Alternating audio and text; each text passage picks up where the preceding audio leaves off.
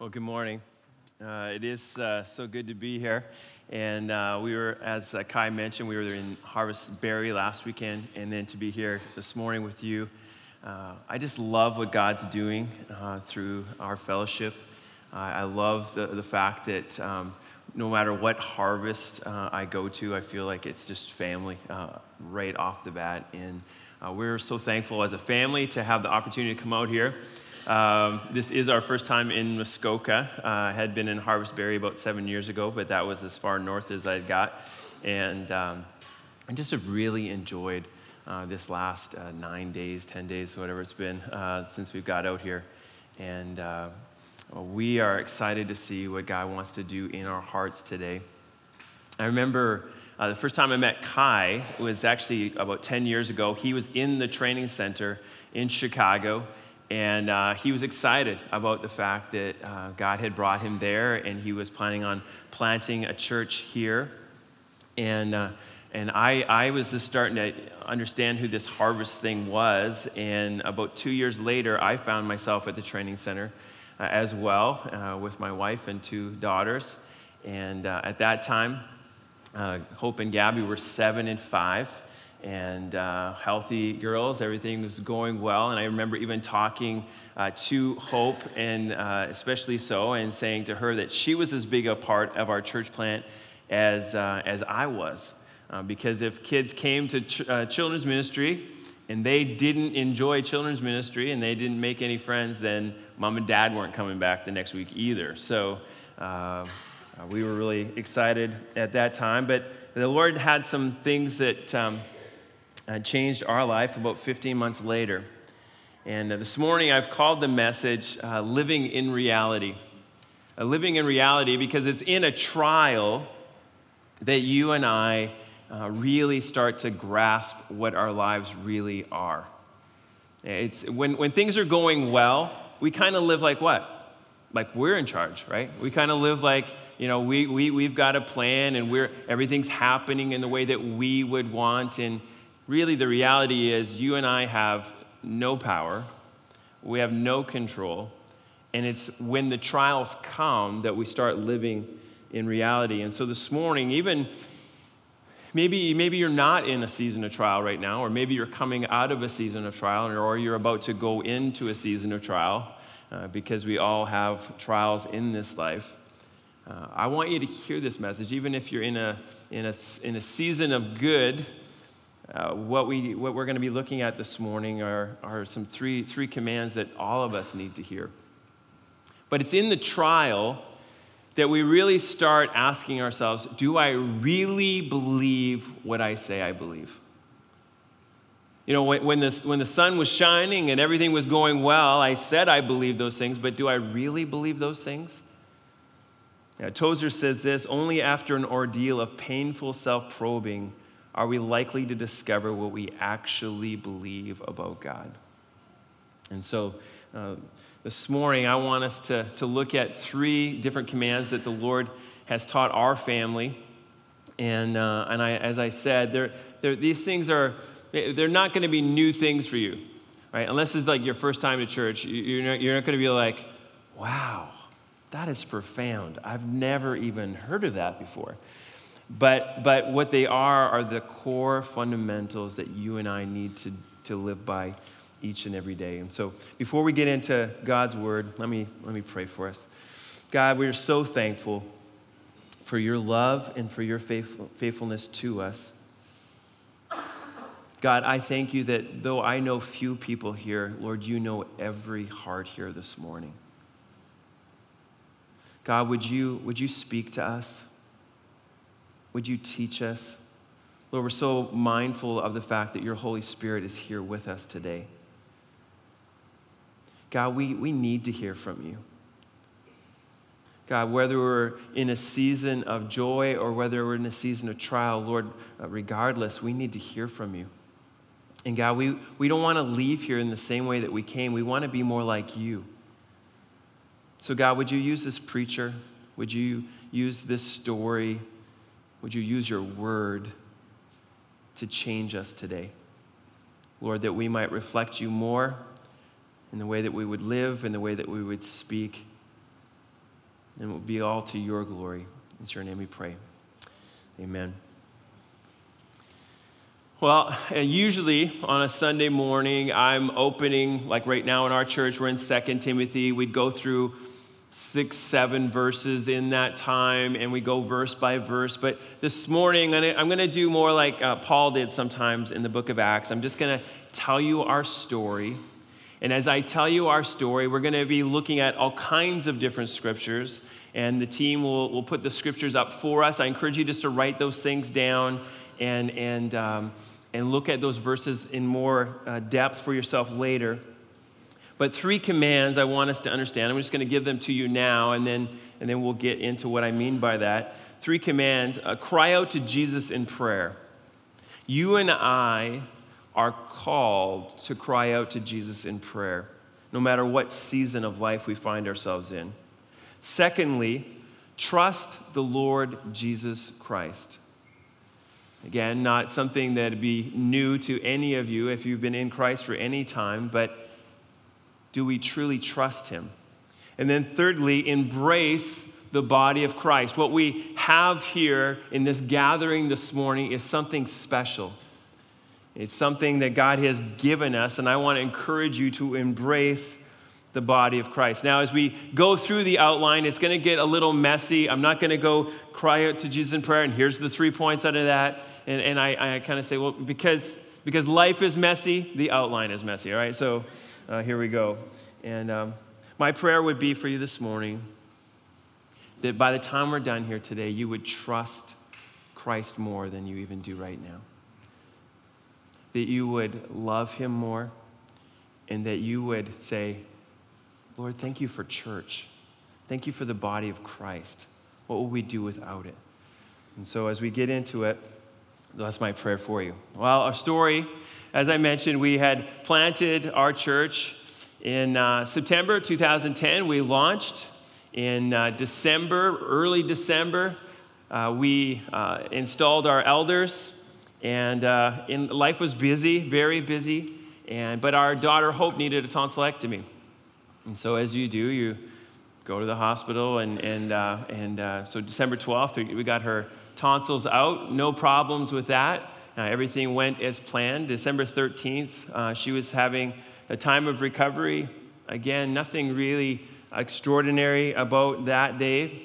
And then on the 14th, about 5:30 in the morning, my wife had been having the flu, and Hope was up, and she started having some stomach issues as well, and she threw up, and we're like, oh, I hope she's not getting this flu too, and I was starting to come down with the symptoms, so we're like, okay, you know what, Gabby's not going to school tomorrow, it's okay, she can skip that day, and we're just gonna sleep as long as we can sleep, and then we'll get on with hopefully a day of recovery. Well, about 9 o'clock, I was not feeling well at that point. I woke up, and we could hear Hope breathing. It was just like this congestion. It sounded like almost like a coffee, when it's like coffee percolator, that kind of sound. And so Heather was like, I need to go down and get her to cough that out. Heather was a nurse by trade, and so I went to deal with my issue, and she went to deal with Hope. But when she got down to Hope, she seen that her lips were blue and that she was unresponsive.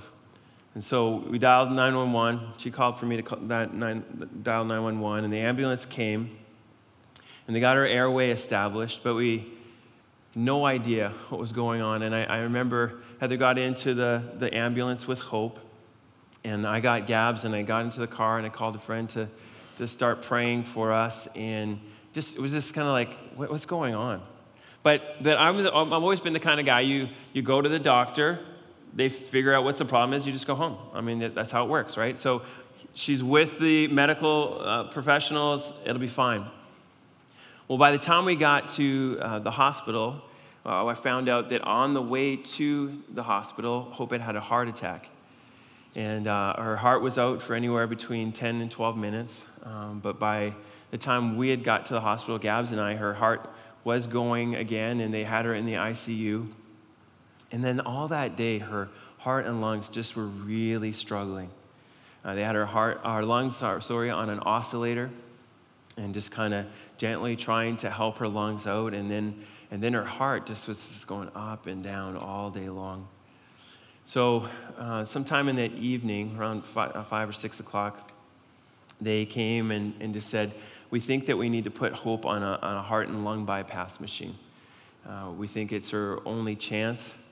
It's a really risky surgery, but we think it's her only hope. And so we went in and we kissed Hope.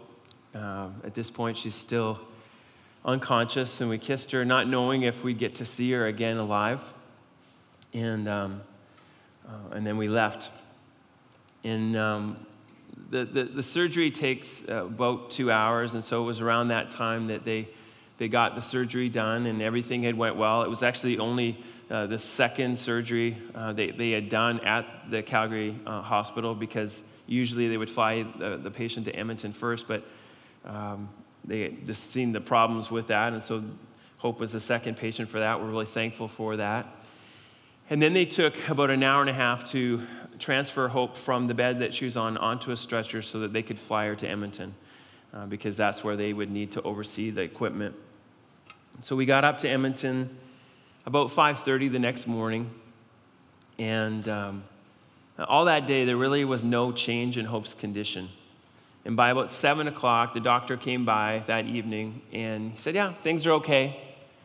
And my wife, again, being a nurse, she was like, well, things aren't okay. Like, just be honest with us. And he said, well, I could say she's got a 10% chance or a 20% chance, but she's got a chance. And I just remember that news just kind of hitting me so hard. Because I just thought, okay, she'll get better now. We got her on the heart and lung bypass. I mean, we'll get things figured out. And to know that Hope could still die, I was just devastated. I remember saying to Heather, God picked the wrong guy. God picked the wrong guy. I can't handle this. I mean, that really is the reality. The only reason I'm standing here 5.5 years later is because of God. It's not because of me or anything that I could do on my own. It's all because of him and his strength. Which leads us to our first point. Cry out to Jesus in prayer. Cry out in humility. Cry out in humility. You know, when you and I pray, oftentimes it's just like a grocery list in our prayers, right? Okay, Lord, here's my list, and thanks for that, amen, right? But when we cry out in humility, when we cry out to Jesus, we're really saying this: you are God, and I am not. And I have absolutely nothing I could do about this situation. Reminds us of what the Psalms say. Psalm 88:1. O Lord, God of my salvation, I cry out day and night before you. Psalm 130, verse 1. Out of the depths I cry to you, O Lord. I don't think I ever really truly understood what it meant to cry out to God until that day, where my whole being was just saying, God, if you don't show up, if you don't do something, I know nothing is going to happen here. There's nothing I can do about it. Looking around, I realize that there's really nothing the doctors can do about it. Only you can do anything about this situation. So when we pray, I want to encourage us, no matter what season that we're in right now, cry out to him in humility. Recognize that he is great, you are not, and that he has all things in his hands. Well, I took my Bible because at the end of the day, there's only one sure thing in this world, and it's God's word. That's it. And trust the Lord Jesus Christ. Trust his word. Trust his word. After Jesus had given the best sermon this world has ever known on the Sermon on the Mount, he said these things in Matthew 7:24 and 25. Everyone then who hears these words of mine and does them will be like a wise man who built his house on the rock, and the rain fell, and the floods came, and the winds blew and beat on that house, but it did not fall because it had been founded on the rock. I was like, yeah, the storm's here, right? The storm's here, and the rain is here, and the floods are rising, and God, I need you. and I need your word. And so I grabbed my Bible and I went into Hope's room. And again, she's just laying there motionless. She's hooked up to all these tubes. And I opened my Bible and I just said, God, I need to hear from you. I need to hear from you. I have no idea even how I got there, but I turned to Psalm 25 and then I just looked down and I said, I just read, and it says, to you, O Lord, I lift up my soul. It's like, yes, Lord. I lift up my soul to you. And he says, oh my God, in you I trust. Let me not be put to shame. Let not my enemies exult over me. Indeed, none who wait for you shall be put to shame. Those words just rang out in my heart. Indeed, none who wait for you shall be put to shame. Do you believe that this morning, Harvest? That if you put your trust in him, that you will not be put to shame. And it was just like, God just spoke, he said, just trust me. If you trust me, you will not be put to shame. Now, listen to me when I say this. I didn't know whether or not that would mean Hope would live through the night or not. But I did know this, that if I put my trust in him, I wouldn't be put to shame. I wouldn't be looking back and saying, oh, I regretted that day when I put my trust in him. And so I said, okay, Lord, I'm going to put my trust in you. Well, the next morning, after people literally praying around the world at this point, Hope's heart just started changing. Her lungs started changing. It was just like, they kept turning the machine down, and her heart and lungs just kept getting better and better and better. And by noon, they're like, we need to take her off the heart and lung bypass. So I'm like, well, that was a really good lesson, Let's just get better now and go home. I mean, that was my thinking, right? And by Saturday, Hope was starting to move a little bit, still not conscious, but she's starting to move her arms, starting to move her legs, and so much so that they put some straps down just so she wouldn't grab at the cords and the tubes. And so they had done that. And then Sunday, they were like, okay, let's fly Hope back to Calgary. They can continue the care there. And as Heather was sitting at the bedside with Hope, her thumb just started kind of having this rhythmic move like that. And so they said, well, maybe as a result of the heart attack, Hope maybe suffered some stroke areas. So they did a CT scan, and that's what they found. They found some stroke areas and a couple of lobes on her brain, and so didn't know what that was going to mean. And it definitely was not what we wanted to hear. But God, again, challenged me to trust in the Lord Jesus Christ, to trust his character. So I, again, opened up my Bible as I'm driving back from Edmonton to Calgary. Heather had stayed with Hope at the hospital so that she could be with her until she got on the plane, and then I would be down in Calgary to meet her when she got there. And as we're driving home from Edmonton, I just opened my Bible again, and I just love how God speaks to us through his word. And he led me to Lamentations 3, 21 through 26. Verse 21 says this, but this I call to mind, and therefore I have hope. I mean, you guys know anything about Jeremiah? I mean, I don't think any of us would be like, I want to change lives with Jeremiah, right? I mean, he had just a hard life. And so when this man says, but this I call to mind, and therefore I have hope, I'm like, okay, what is it? What is it? The steadfast love of the Lord never ceases. When does his love cease? It's always there. It's always remaining. God loves you right now as much as he's ever going to love you. If you're in a season of joy right now, it's like, yeah, God loves me. I know that. But what about in the trial? Do you know that God still is loving you as much as he's ever loved you at that time? His love is steadfast. His mercies never come to an end. When do his mercies end? Never. Never come to an end. They are new every morning. Every day there are new mercies in your in my life. Great is your faithfulness. The Lord is my portion, says my soul. Therefore I will hope in him. Hope in Christ. The Lord is good to those who wait for him, to the soul who seeks him. Again, the Lord is like, are you going to wait on me? Are you going to trust in me? It is good that one should wait quietly for the salvation of the Lord. So again, the Lord's like, just trust me. My love is there. I'm faithful. Continue to wait on me. The steadfast love of the Lord never ceases. I don't know where you're at in life right now, but sometimes it's tempting to think, really, is God really there? Is his love really there for me right now? Because the circumstances of my life would say, I don't believe that right now. Can I just point you to the cross?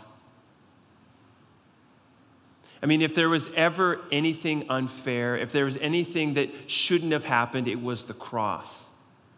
But because of God's love for you and for me, he sent his son. He lived the perfect life as a servant, born in a manger. And then everyone turned their back on him, and he hung on a cross.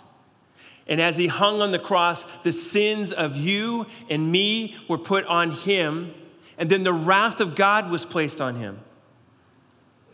How can we ever doubt God's love towards us? He didn't have to do that, but of love he did. And on the third day, of course, he rose again. He defeated sin in death. Your greatest problem has been dealt with already at the cross.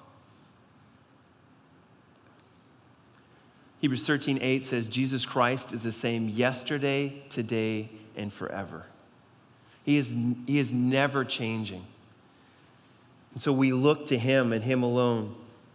John 6:68 and 69, Jesus was preaching a really difficult message. And everyone was leaving, and Jesus says to the disciples, do you want to leave too? And Simon Peter answered, Lord, to whom shall we go? You have the words of eternal life, and we have believed and have come to know that you are the Holy One of God. Can I just exhort you this morning that he is the one to turn to? There is nothing and no one else to turn to than Jesus Christ, no matter where you're at today. Have you trusted in him truly?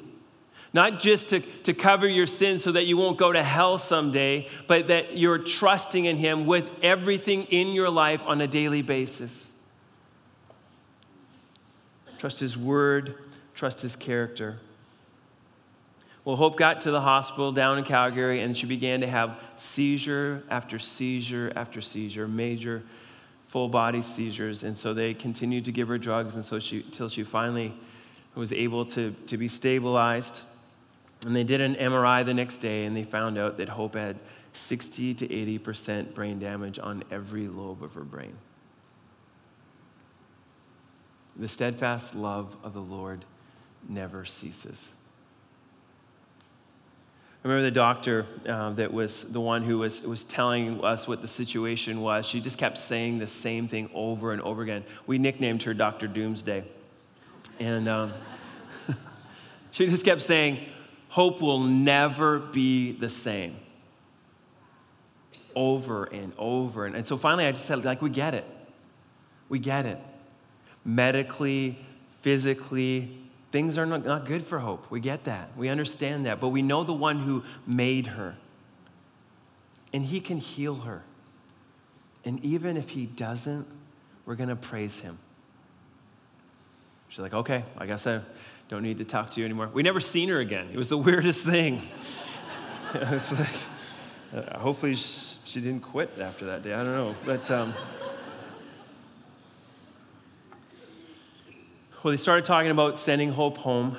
They'd hooked us up with palliative care. That kind of told us where they felt like everything was going with Hope. And as the days turned into weeks, Hope started to wake up and to slowly move, but really not doing a whole lot of anything. And as they talked about sending us home, Hope started having what they call neurostorming. the way they describe it is like your whole body feels like it's on fire. And she would just like instantly have these sweats where she would just, like her whole bed was soaked. And then on top of that, she had dystonia. Anyone ever had like a leg cramp? Those are fun, right? And you're just, everything you can do to try to kind of break that. And well, Hope was having that in her entire body, to the point where she would like literally lift her off the bed. And so that went on and on, which leads me to our next point. Cry out to Jesus in prayer, cry out in faith. As that went on and on, I watched Hope in so much pain. I prayed a different prayer than I had prayed up to that point. I said, Lord, if it's better for Hope, then you can just take her to be home with you. Now, I wasn't praying that because I was giving up, but I was finally doing this with Hope, right? I mean, how many times when you and I pray, we pray like this, right? God, you have to give me this. Like all this other stuff, I mean, that's fine, but this you have to give me. Like you and I would know better than God, right? And isn't that ridiculous? Like as soon as that comes out of my mouth, I'm just like, that's the stupidest thing I've ever said, right? That I would know better than the Creator. I'm creation, He's creator. It should be kind of a no-brainer, right? But you and I, sometimes we pray like this, and finally I was praying like this. Lord, she's your child. If you think it's better for her to go home, then you can send her. And do you guys remember Job? You guys ever? It's a really encouraging book, isn't it? You know, before all this, it was one of my favorite books, and you know what? I even like it better now. Right? Things are like clicking along for Job at the beginning. Everything's so good, and he's praying. He's a godly man, and Satan just says, "Yeah, he's a godly man because you give him whatever he wants." I mean, that's what's going on here. So God gives him permission to remove everything basically from his life, except for one thing, right? A really supportive wife. Maybe not, okay? But she was there for sure. I think they worked that out eventually for sure. But even his whole health is taken away, and for like 35 chapters, he's just wrestling with God. Like, why? If I could just stand before him, right? Like, wasn't that, if I could just question him, if I could just, basically it's like, answer to me, Lord. And so God comes on the scene in chapter 37, and what does he do? Hey, Job, let me tell you what happened here. He doesn't do that. He just says this: I'm God, and you're not. I mean, isn't that what happens? He goes through all this creation, and then at the end, Job responds how all of us should respond when we're challenged in such a way. Job 42, 2, 5, and 6. I know that you can do all things, and that no purpose of yours can be thwarted. I had heard of you by the hearing of the ear, but now my eyes see you. Therefore I despise myself, and I repent in dust and ashes. May God give us the grace never to second guess him. He is God, and we are not. So we pray in faith. No 3-year-olds here today. They're hanging out somewhere else. How does a 3-year-old ask for something? They just ask, right?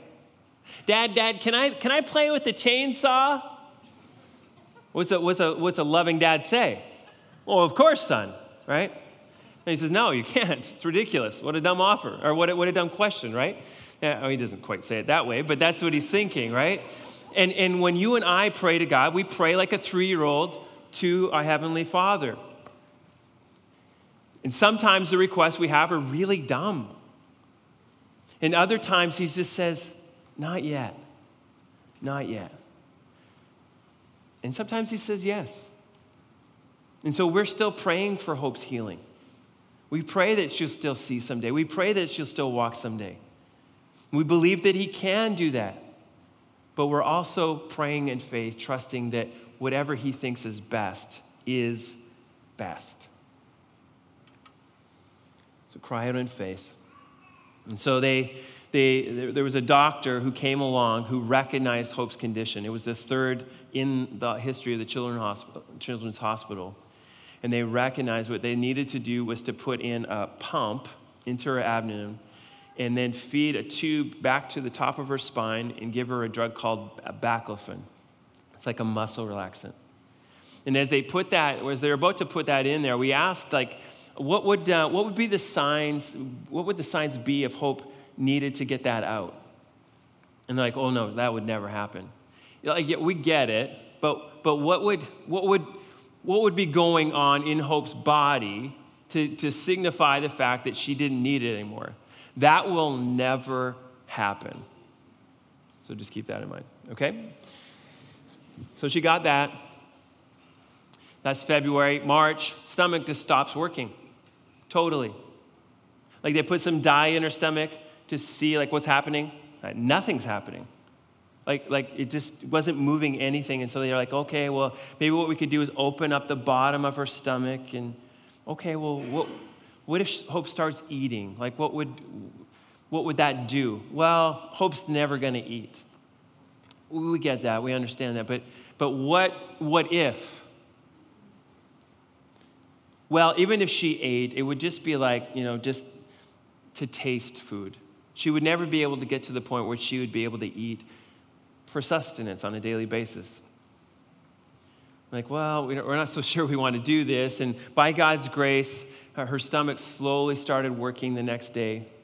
And she got a G-tube in April. And then by May, we were ready to go home. 5 months we were in the hospital. As we left, things were not as we wanted to be. Hope could not talk. She could not walk. She could not eat. She was blind. She was incontinent. And we had no idea of what Hope understood about the world around her. The mercies of the Lord are new every morning. At 5 months, we learned the importance of the body of Christ. Embrace the body of Christ. Embrace their care.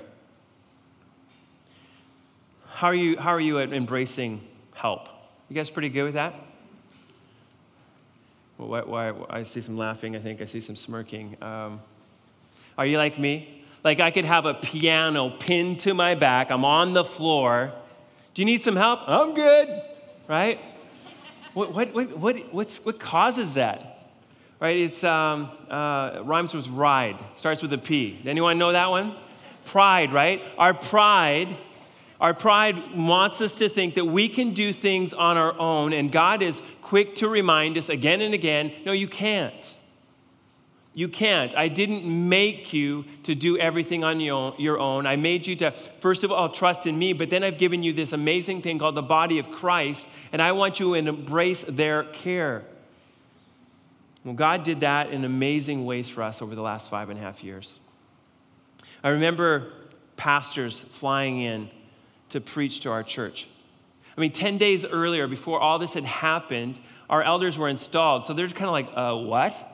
Right? Like this wasn't the game plan. And so pastors coming in, encouraging our church, encouraging our family, offerings being taken. Your church took an offering for our church family so that another guy could be hired so that I could just focus on our daughter for that time. It was so amazing. 5 months in the hospital, 2 meals a day were brought to us from our church family, from our people in the school that our girls went to. A wheelchair van was provided. Some money from the churches that had been given, as well as the parents at the girls' school. They had raised money, and then Loblaws Charity, a $60,000 van was given to us so that we could get home. We're in a wheelchair-accessible home today because a year or so into this whole thing, a Christian woman who was a home builder in our city of Airdrie, she just said, what would it take to get you guys into a wheelchair home? Why don't you go to your bank, find out what you could get for a loan, and I'll go to our tradespeople, and we're just going to make this thing happen. And that's what they did. So we're in a wheelchair home now. Praise God. Amen. Amen.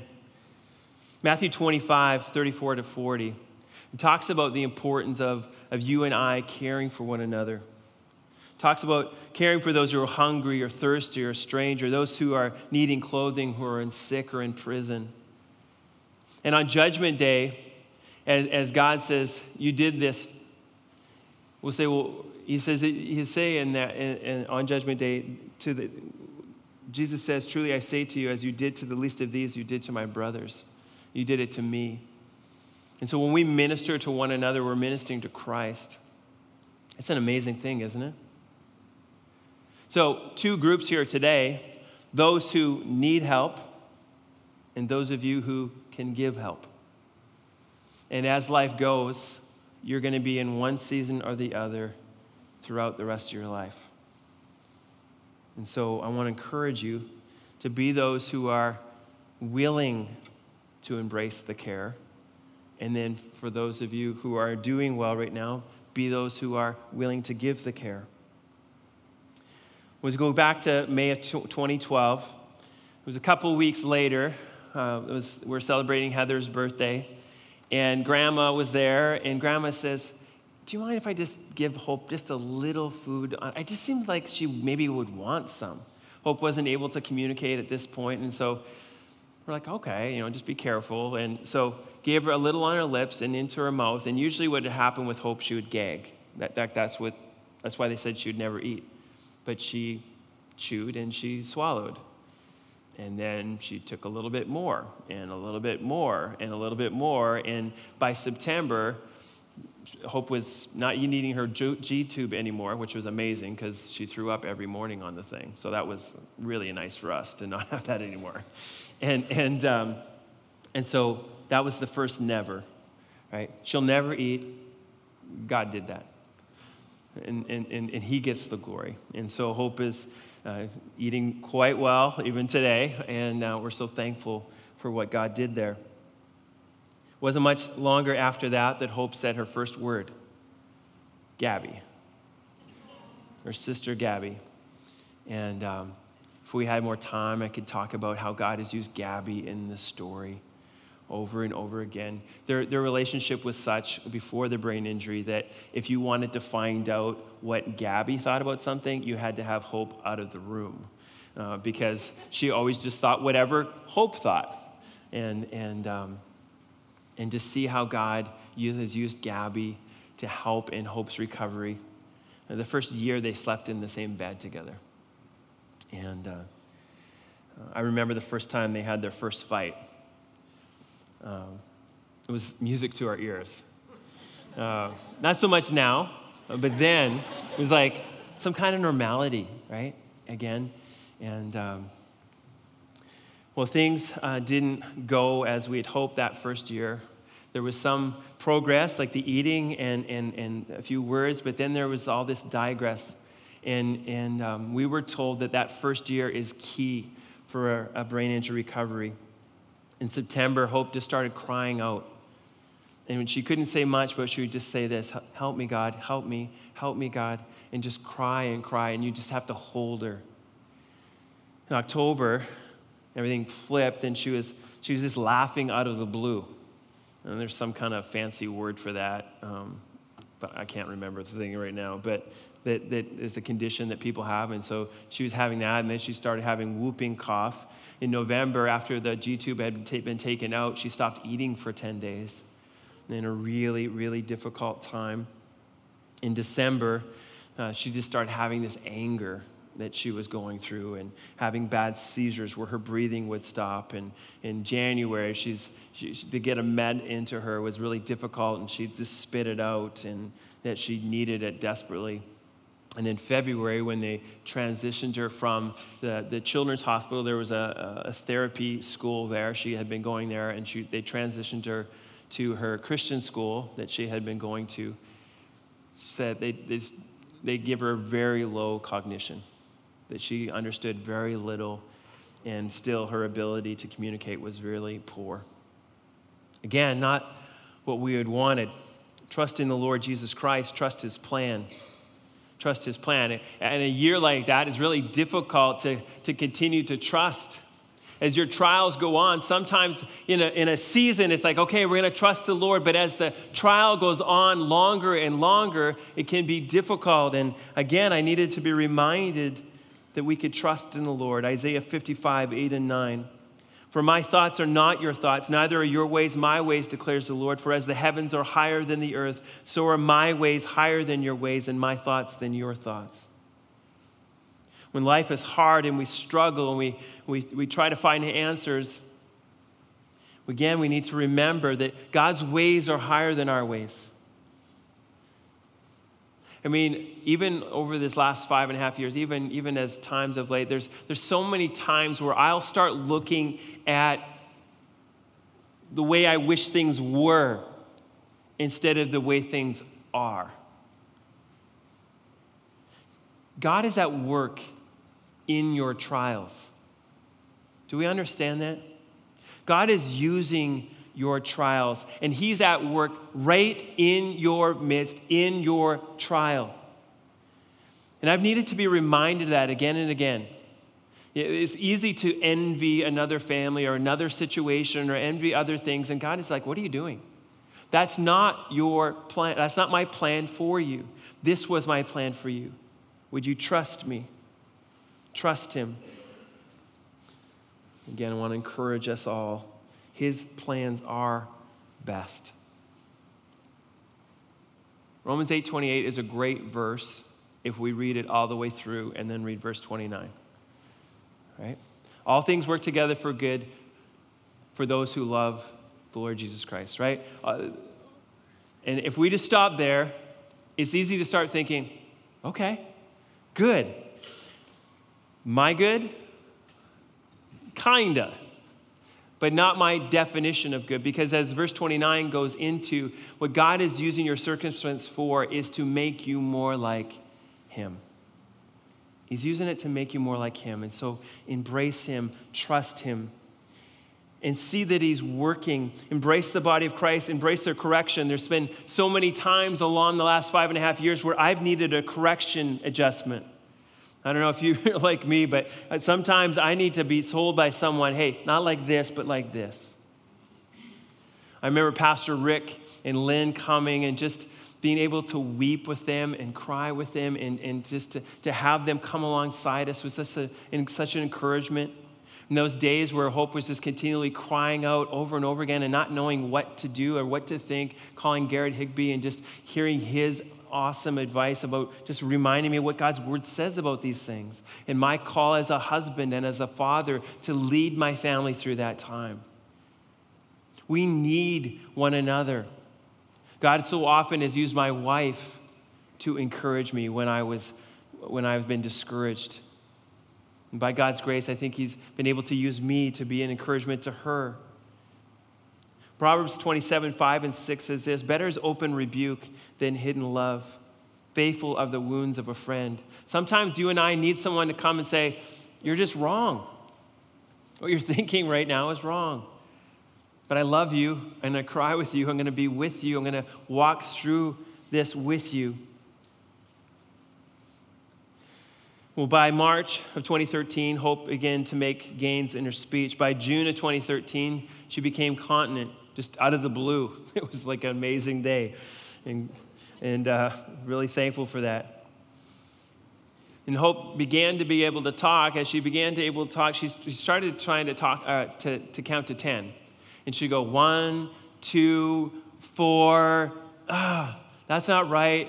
And she'd start again. And she'd start again. And then she'd start building on those numbers. She counted up to 25,000 by the end of the summer. She just kept this tally. And then by September, she was spelling aerodynamics.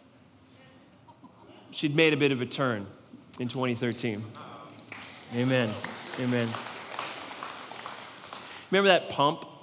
That's just a whole nother sermon in itself. But we just kept asking for it to be turned down. They would say no, and then we'd eventually convince them, because here's what we'd see. They'd turn it down, hope it'd get better. then kind of like flatline. Then they turn it down, she'd get better. And so, being the scientists we are, and they being the faith people, it was like, sometimes it was a little difficult. But we got to the point where we're going to take the pump out in 2014. And I remember that doctor. It was like, okay, we're going to give glory to God here, like, right? Like, are we ready? And he was like, well, sometimes these things happen. Like, no. You said it would never happen, right? And, but to God be the glory. And so that pump was taken out in April 2014. Embrace the body of Christ, embrace their compassion. Romans 12:15 tells us to weep with those who weep. But one of the things that happened in 2014 for us is hope's back, got worse and worse. It's a thing called scoliosis. We don't know what was causing it, but it kept getting worse. And maybe some of you were reaching out to my wife through the blog and just saying, hey, we'll try this for scoliosis or try that. And all kinds of people had really encouraging things for us to try. We didn't want to do a surgery. Surgery would mean a full back fusion from top to bottom. We're like, no, we don't want that. And so we were looking at all kinds of options, and we'd found a chiropractor who had this brace, and we thought, okay, let's try this thing. We're not saying never to the surgery, but I think we're ready. So we kind of prepped beforehand before going into the doctor. Okay, we're going to tell them the plan, and they done some X-rays before we met with the doctor, and Hope's lungs were being crushed because her scoliosis had got so bad. It's like 120 some degree curvature in her back by this point. I remember that hour with the doctor where he's like, we have to do the surgery. We can't put it off. We have to do it like right away, so we have to do the surgery.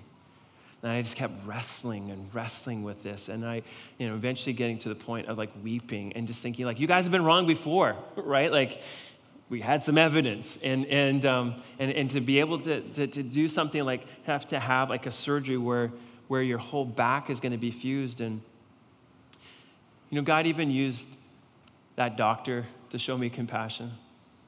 He said, and I don't think the guy's a believer. Maybe he is today, but he said, can I just read you a poem that my dad read to me when I was a kid? And so he began to read this poem. God, give me grace to accept with serenity the things that cannot be changed. Courage to change the things that which should be changed, and the wisdom to distinguish the one from the other. Living one day at a time, enjoying one moment at a time, accepting hardship as a pathway to peace, taking as Jesus did this sinful world as it is, not as I would have it, trusting that you will make all things right if I surrender to your will. I was like, okay. God's using this pagan doctor to remind me once again, I need to surrender to his will. Well, we were supposed to go and be with a family after that doctor's appointment. Everything got pushed back, and so we were like literally timed to go. And how much do you think we wanted to go be with that family? Like about this much? But we're like, you know what? Let's just go. Let's just go. And so we went, and we just kind of poured out our lives to the husband and wife, and the kids were playing and having fun. I could to hear them laughing and just having some kind of normality. And that was the best thing that we could have done, is to go and be with that family. But how many times do you and I just want to go like this when it comes to embracing compassion? My life's just really hard right now. I just got to be by myself. I just got to be by myself. I'm just going to be in my house, and I just need time to think. Whatever our excuses are. But the last thing that we do is surround ourselves with people when it is the best thing that we could be doing. Where are you, God? Well, I gave you the body of Christ. And I'm trying to help you, but you keep saying no to everybody who wants to help you. Embrace their compassion. Embrace their compassion. Again and again, God has been so gracious to us over the last 5.5 years to see his mercies new every morning. Right now, Hope's biggest struggle that she still has is seizures. And they're still trying to figure all that out. She's had EEGs over the last year. She's had all kinds of stuff. But they're still trying to figure that out. So you could be praying for that. But God's brought Hope so far.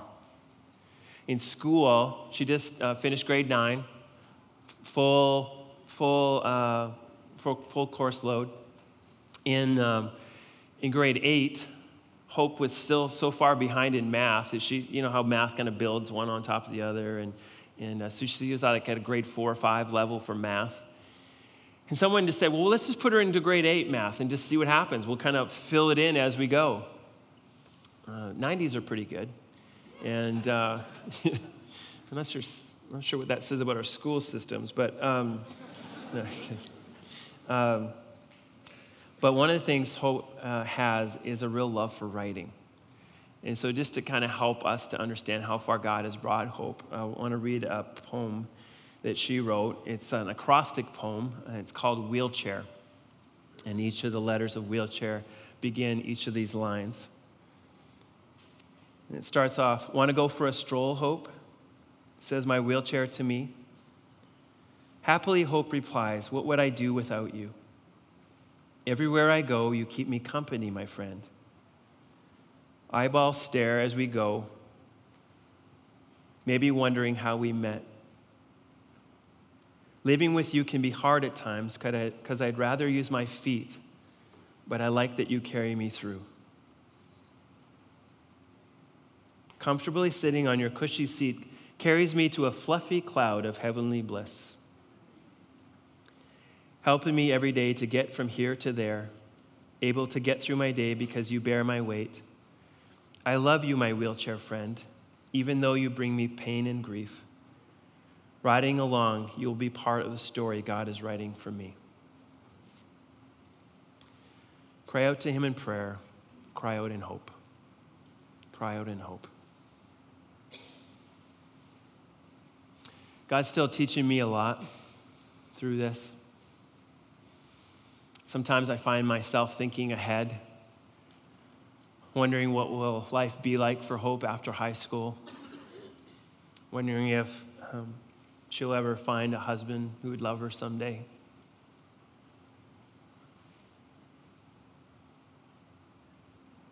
And God's so gracious. He just, like, what are you doing? I'll give you a grace for today. I give you grace for today, one day at a time.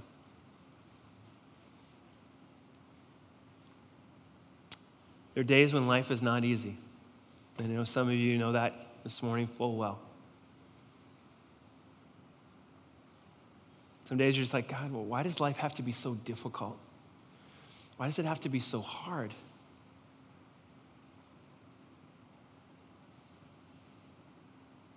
He says, well, I did tell you that this life would be full of trouble.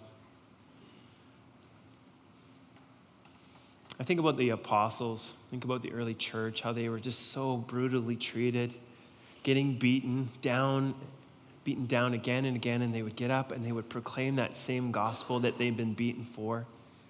How did they do it? It's with the remembrance that every day that Jesus could return. I remember before all this began, before Hope's brain injury, Heather was stressed about something, and that's what Hope had said to her. Mom, why are you so stressed? Jesus could come back tomorrow, and then what does it all matter? Isn't that the way that we should live? Every day. I just want to live fully for Christ today. I don't know whether he's coming back tomorrow or not, but today, I'm going to live fully for him. I'm going to keep my eyes off of my trials. I'm going to keep them on the cross. I'm going to keep my eyes on him. I'm going to cry out to him in hope, knowing that he understands, knowing that he is always with me. Romans 8:18 says this, for I consider that the sufferings of this present time are not worth comparing with the glory that it will be revealed to us. I don't know whether Hope is going to walk in this life or not. But one thing I do know is that she's going to leap before the King of Kings someday. I don't know whether she'll see yet in this life, but I know for sure she's going to see Jesus Christ. This is our hope. Last summer, Hope had the opportunity to meet Johnny Erickson Tata. And just the way that God has used that woman's life, a woman at 17 who had become a quadriplegic, and over 40 years later, almost 50 years later now, how God has used her to proclaim hope in the midst of trial. And so Hope got to meet her, and after she got to meet her, she said to Heather, "Mom, I'm so blessed.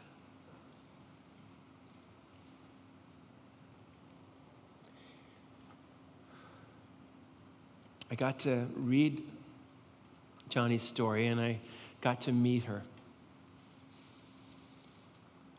Brothers and sisters, we are blessed. Christ's mercies are new every morning if we would just open our eyes and see. So as a brother this morning, I want to encourage you to be faithful to our King. I want to encourage you to put your trust in him and nothing else. Only Jesus is worthy of our trust. Trust his word, trust his character, trust his plan. He has given us the body of Christ. Embrace their care, embrace their correction, embrace their compassion, and cry out to him in prayer. Cry out in humility, cry out in faith, cry out in hope. Let me pray for us.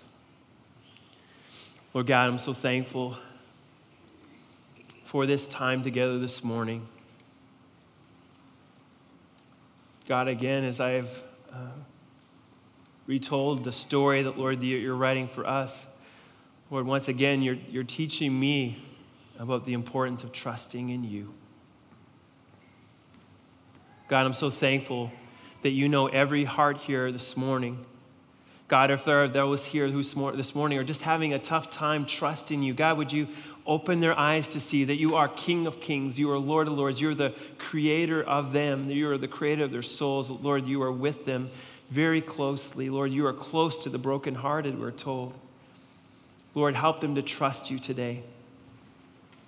Lord, thank you so much that we have the privilege to cry out to you in prayer.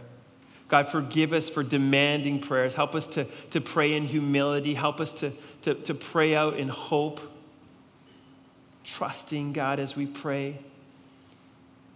And Lord, thank you for the body of Christ. Lord, thank you that we don't have to go through this world alone, that, Lord, you've given us a family of God to walk this life with.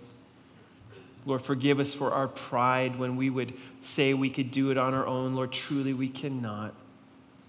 Lord, thank you for your grace in that. Lord, thank you that you know that, and Lord, that you've given us brothers and sisters who would care for us. So, Lord, help us to leave here more like you this morning. It's your name we pray. Amen.